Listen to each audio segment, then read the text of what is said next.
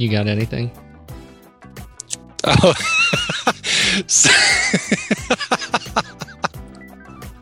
That's funny. That's an auspicious start. That is, yes. Okay. Yeah. Wow. Even you're right about the hairpin. I mean, that is. I gotta stay on my toes here. You really do. You really do. Because when the red light goes on, you're supposed to. I need you to dance, monkey. That's the camera that is looking at you.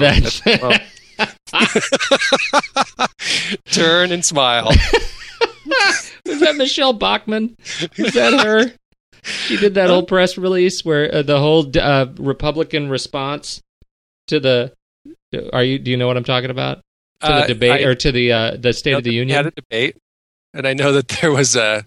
Oh no! Yeah, it was a response to the State of the Union where she did the whole her own response off, and she was looked at the wrong camera. Brilliant. Well, she is. That is the lamestream media right there. Can we talk about Vancouver? Yeah, people. I was pretty dejected myself last night, and I hadn't watched a single hockey game all year long. Is it because you are not naturally a Bruins fan? Is that what I hear? I just have friends in Vancouver, and I thought, and a couple that I follow on Twitter on occasion, who I knew had a lot riding on this. And so I watched the game last night, hoping for a Vancouver win, and I like the city of Vancouver. But then this morning I was watching the news, and some bad things happened after the Canucks lost 4-0. What happened in Vancouver? Vancouver, which I think we need to go back just a little bit. Vancouver, my initial impression of Vancouver, having only spent a little bit of time there years ago, I thought Vancouver was the city of peace and love and the stew of various different cultural and racial backgrounds, and it was just a really sort of beautiful Canadian rainbow palace. Yeah, it is really what I think, on a sunny day anyway, is the most beautiful city on the planet. And then you and I go to Vancouver and get molested. Did we? Remember, we were robbed? Robbed in Vancouver? I don't recall. Are you kidding me? No. When we had all our laptops stolen out of the trunk of the car? Wow, I put that one into a dark corner of my mind. Were you not there? I thought you and I were in Vancouver together. Well, then let me tell you the story. Then this will mean more to you. No, I think I was there, and I think I did push that into a dark corner of my mind. Well, I think I was there with you, actually. It was a horrible thing where I do remember that the trunk got you caught me there, opened, and all of our stuff got I stolen. do remember that. I thought you are right. I just remember going through dumpsters and looking for stuff. Lost everything in the parking lot of a restaurant. So I think the city actually has a seedy underbelly. This is a city that is not unlike Salt Lake City, sort of the minister's daughter. Right. I always compare them to them. However, I would say, a glaring difference between Salt Lake and Vancouver is Vancouver was just rated one of the top places to live in the entire world. Salt Lake City has not yet been in the running. That distinction, yeah. Vancouver was. Did you see that? I think there was a couple of Canadian cities, and then pretty much every metropolitan area in Australia and in New Zealand were rated the top, and I think a couple of Scandinavian cities, top quality of life. All things considered. But no, I have experienced some weird situations in Vancouver, and I do have a little bit of firsthand experience about how things go when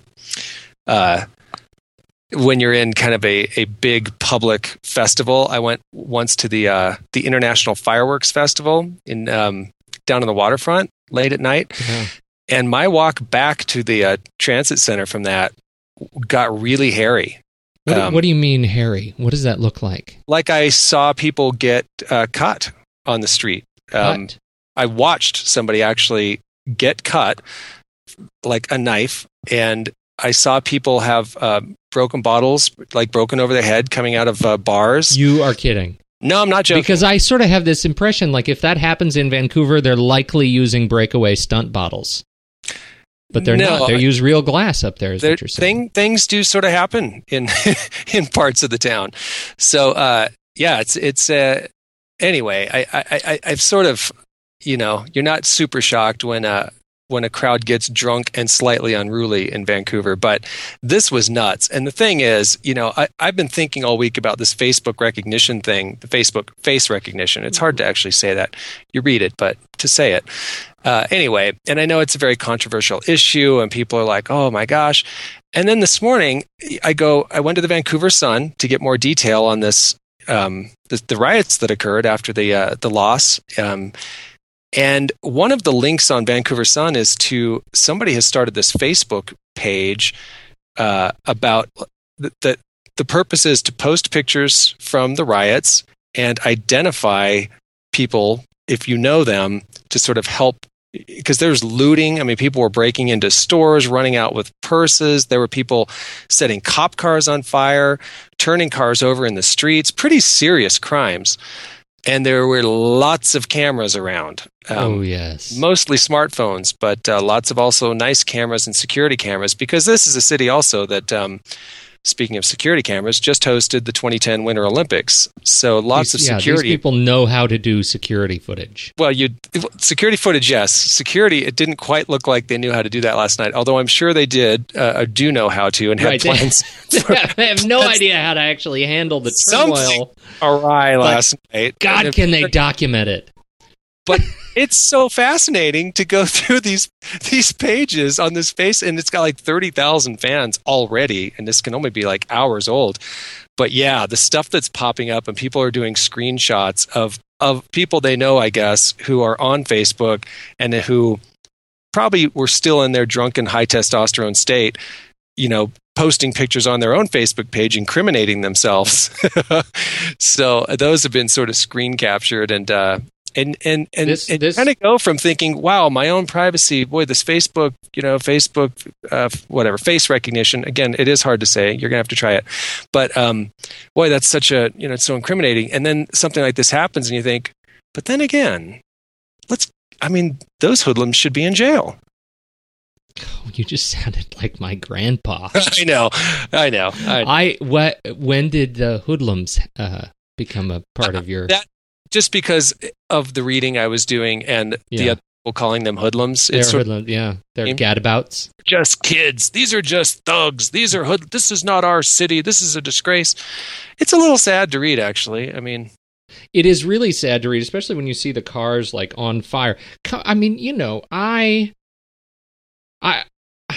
don't even know how to say this. I don't think it's derogatory when I say that this response to the loss of a hockey game in Canada is predictable for me.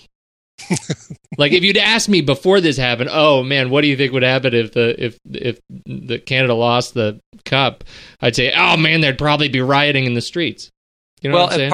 And part of your prediction could be, well, no, wait a minute. To predict this, what happened the last time Canada or Vancouver lost the Stanley Cup? Well, that was 1994, and the exact same thing happened. But last time, Facebook was not a player. And this time, poor Brock Anton.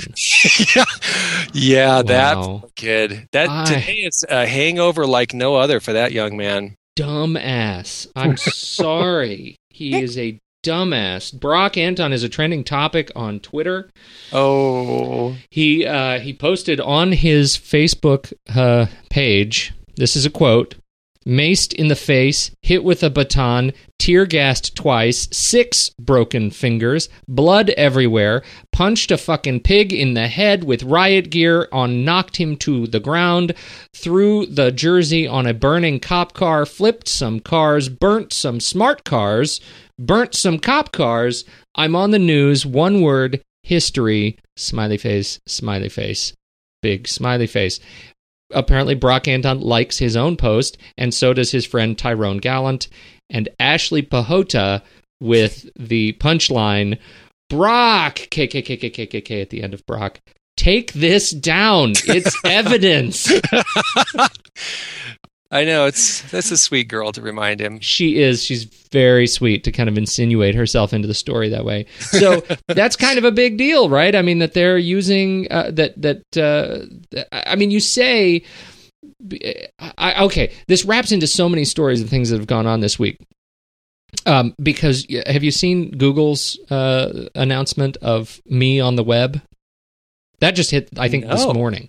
So there's a new tool. If you go to your Google dashboard, you know the Google dashboard? Sure.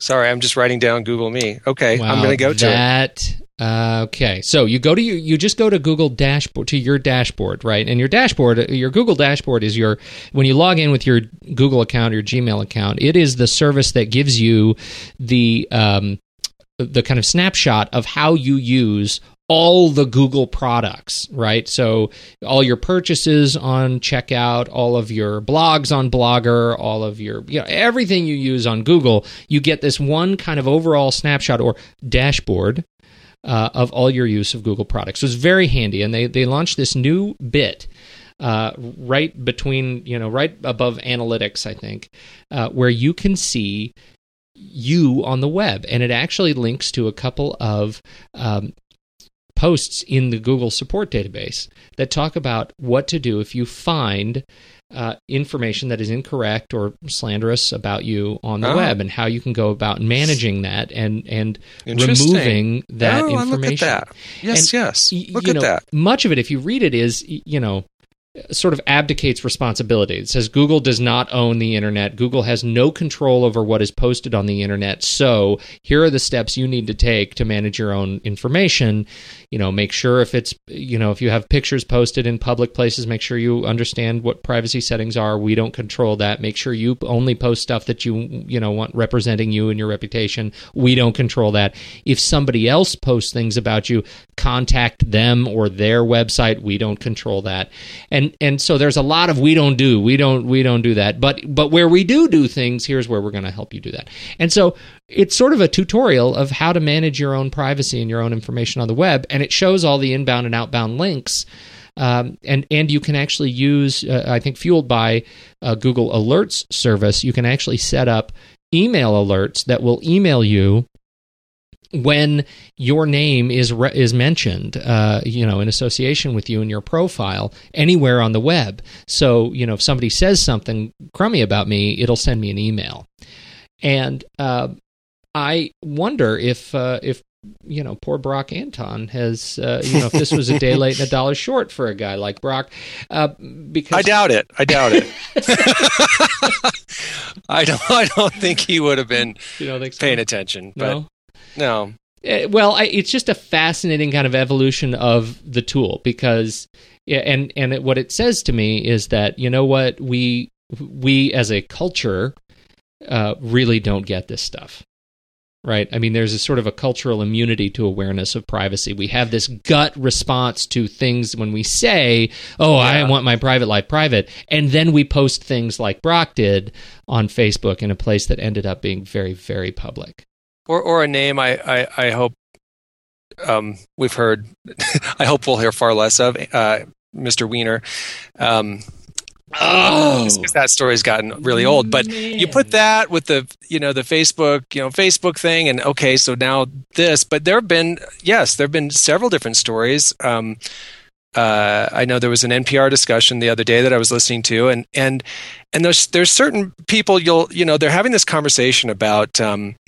Well, gosh, what is this? Is this an invasion of privacy? Is this sort of the end of our, digital innocence, or is this more, whatever? This is going to make us less safe. And these, so there were two people talking that were just very, I think, kind of self-righteous about, well, I mean, why would you even post pictures of yourself in the first place? And why would you post pictures of your children and, let alone, post pictures of yourself in your underwear and send them to co-eds in, Seattle? But, why would you post anything? Well, why? Yeah. Because I don't know, people have an impulse to share, and people have an impulse to have this sort of level of fame among their 300 friends or whatever. You know what I mean? You want a certain level of exposure. You want a certain level of connectivity.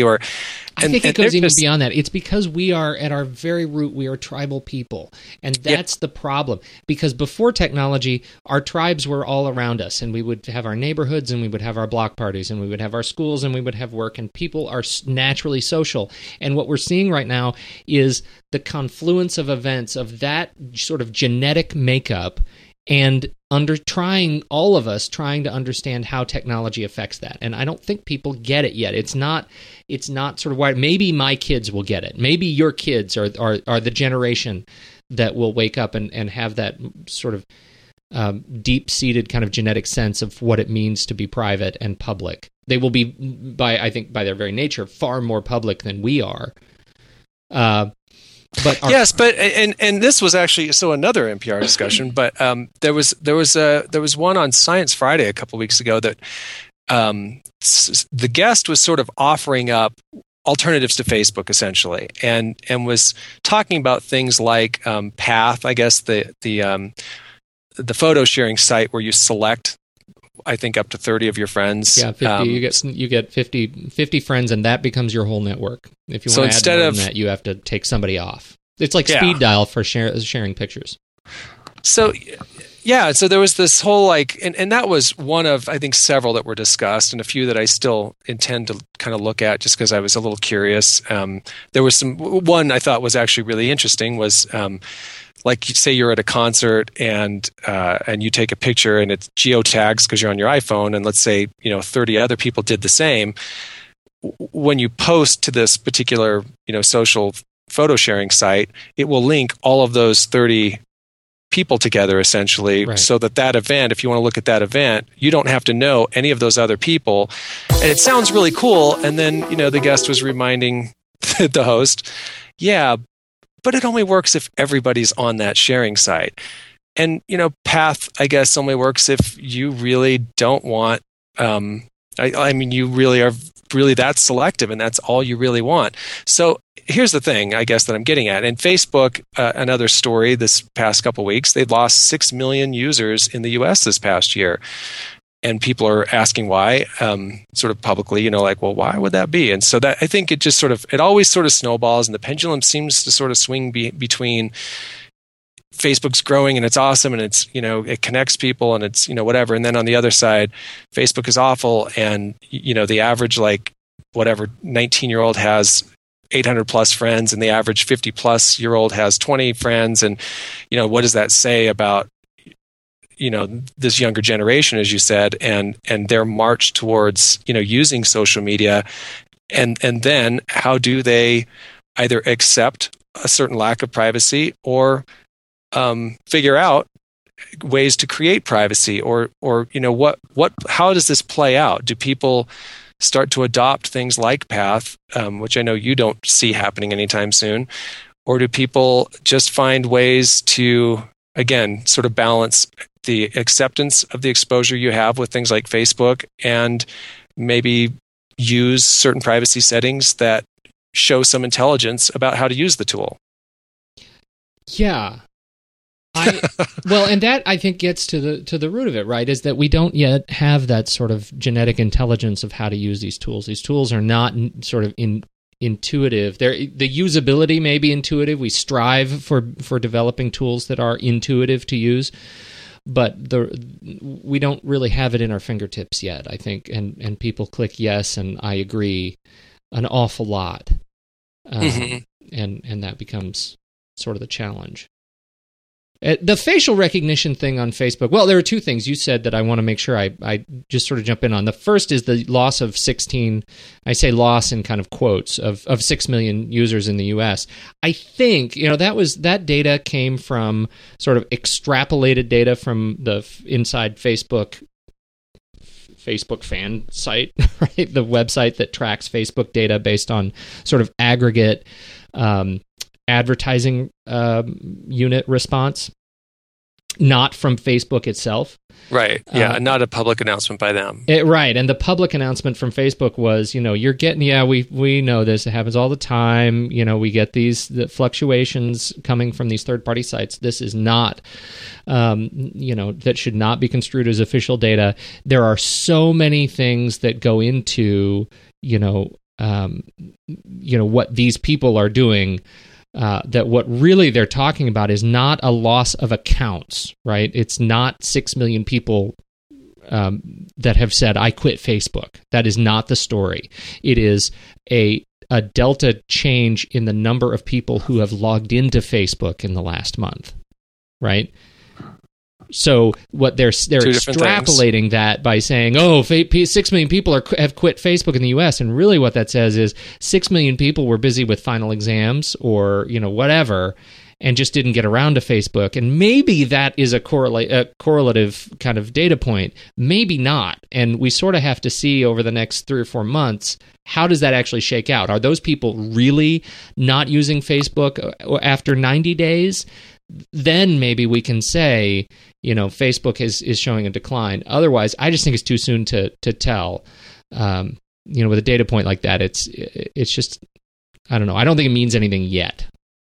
Does that make sense? And yes, it does. And I think it obviously it points to how quick people are to sort of jump on sort of a punditry, about any movement at all on Facebook, because I think there's a whole segment of even say the technology media that are still trying to determine what it is this means. I mean, anything that grows and that grows that fast, but also seems to have some sort of relative impact, either an impact on or a reflection of social behaviors that appear to be evolving rapidly.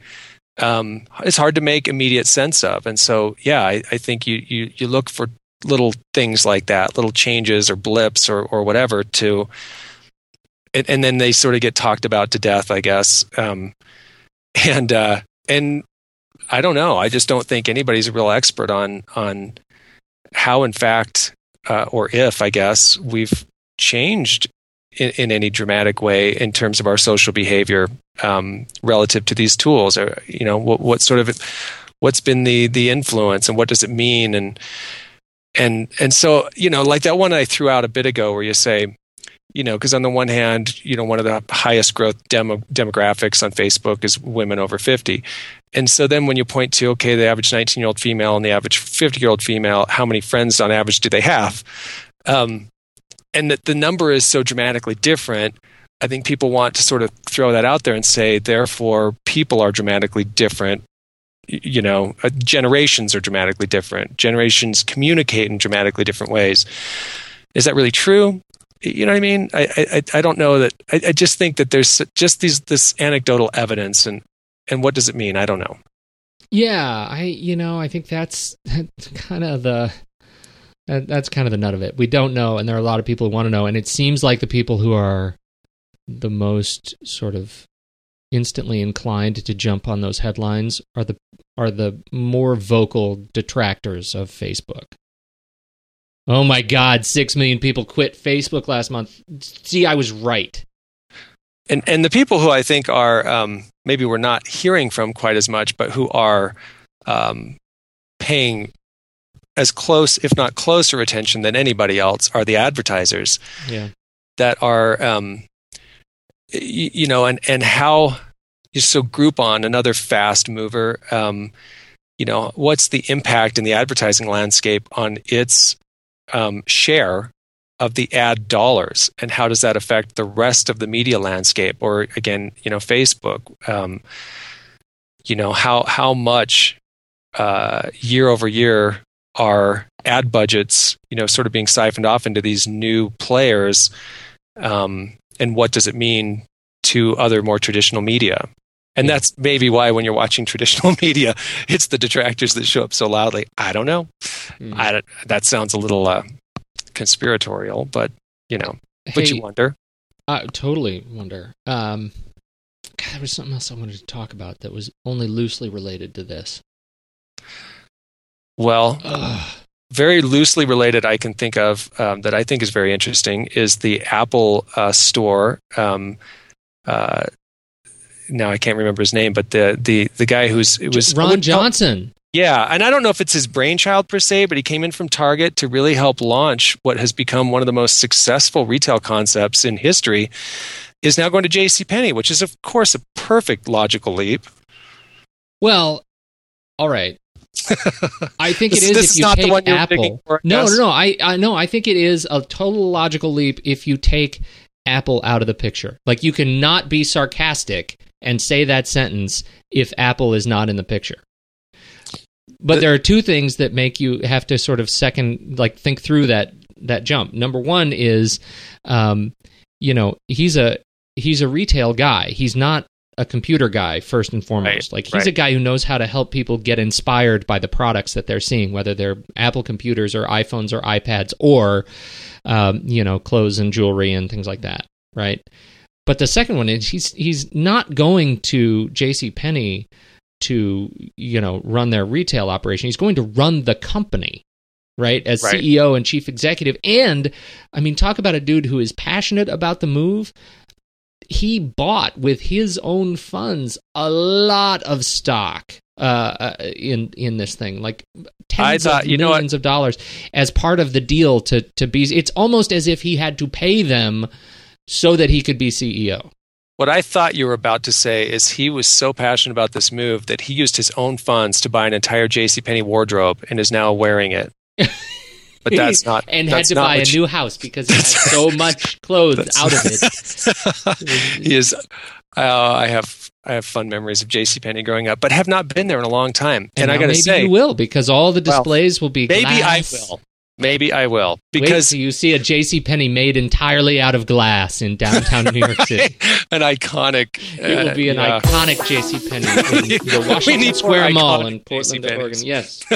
I cannot wait to see it right next to Orange Julius, and it will stand up well next to Linens and Things. But I got to tell you, so the B. fact that Daltons. it's made this, thank God it made it past the B. Daltons era. I know there's a cemetery of retail that there is, and I feel like we could you should come here and we'll go to JCPenney's together, a new and improved JCPenney's, and then we could go to Chevy's. I think there are people who thought JCPenney's maybe no longer existed. I think there are. I was one of them. Because you never know, you can be a CEO of a company that's gone? That's awesome. But here's what I like. I like the fact that this move has sort of reinvigorated some of the stories about the birth of the Apple Store retail concept and the ideas behind it, which when you kind of put them all together in summary, there is obviously some sort of special sauce there and maybe kind of a magical recipe, which I think at the end of it is, the key ingredient is the products. And I don't think you could have the Apple Store concept really without the products behind it. But at the same time, when you read things like, as though it's a really novel concept, and I guess it is, to actually control, what apps are on the iPads and what videos and pictures are on the displays when you're looking at things like how does iPhoto work on an iMac if you're new to the Mac and you walk in the store. The fact that Apple would have control over what images are seen there. Well, that at the end of the day is not really like, wow, no one ever could have thought of that before. But I'll tell you, man, a ghost of a store up the road from me is a Shopko. And it's it's kind of a scary, depressing experience every time. I don't know what, it's a huge, huge vacant kind of, it's vacant. It's huge. It's a real store. It's open. You can go in right now, buy things. There's just a handful of employees and a handful of shoppers, and no one's really in control in particular of the sort of the electronics area. It's a disaster, and asking a question about anything no one knows the answer to. And so, I think the leap from a small space like an Apple Store and controlling that experience versus the JCPenney store. And as you say, he's going to be CEO, not to really run all of the details of, the retail experience, but you have to imagine he's going to have his fingers in it. Yeah. If they didn't step in and say, well, here's what we found. If you just, have that much more control over the shopper experience and how they feel when they come into the store and what they see, you can sell more products. Right. And the other thing I loved about reading about the Apple Store recently was it's a quote from their manual, the employee manual, I guess, or the sales training manual, whatever, that says, you're not a salesperson, you're like a problem solver. And when customers come in, you're not there to sell them a product, you're there to help them solve a problem. And they may not know what their problem is. You need to help them identify their problem. And so there aren't sales quotas or sales commissions in that regard, but their training is that. And I think how many other businesses could benefit from a shift in their thinking or their sales approach, from pushing a product to solving a problem. Yeah, no doubt. On that point, you said something a minute ago about Apple and his approach to, would his concept have worked without Apple's products behind it? Right. And I think of that a little bit different way, that what his gift is really is finding the perfect vehicle to display and promote these products. Right, and he did that with Apple's products. I think the Apple retail store concept was something that came out of him looking at Apple's products and saying, "This is something that I think I have a way that will really adequately show off these products."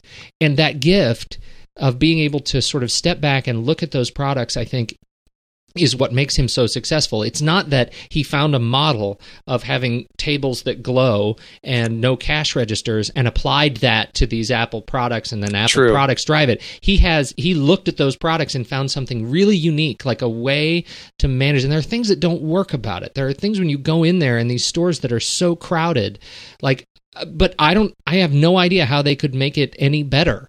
When you go in and buy something and the place is just jam-packed with people who want to buy these products, I mean, it sort of works. As pissed off as I get because I have to wait, it really works. And it shows off these products really, really well. And at any one point during this past recession, if you were really feeling down about the economy, go to an Apple store. Just go to an Apple store. And it's like, wow, the economy's maybe not so bad. I don't know. It's a funny thing. Like the latest updates, I mean, it's really smart. Like I went in for the first time after the latest sort of revision of the Apple Store, where now they have iPads that run all the display units, so you can get more information, and the place was jam-packed. And I thought, this is usually when I would leave. I would go somewhere else to buy whatever I needed. I needed to get a new, case for my iPhone.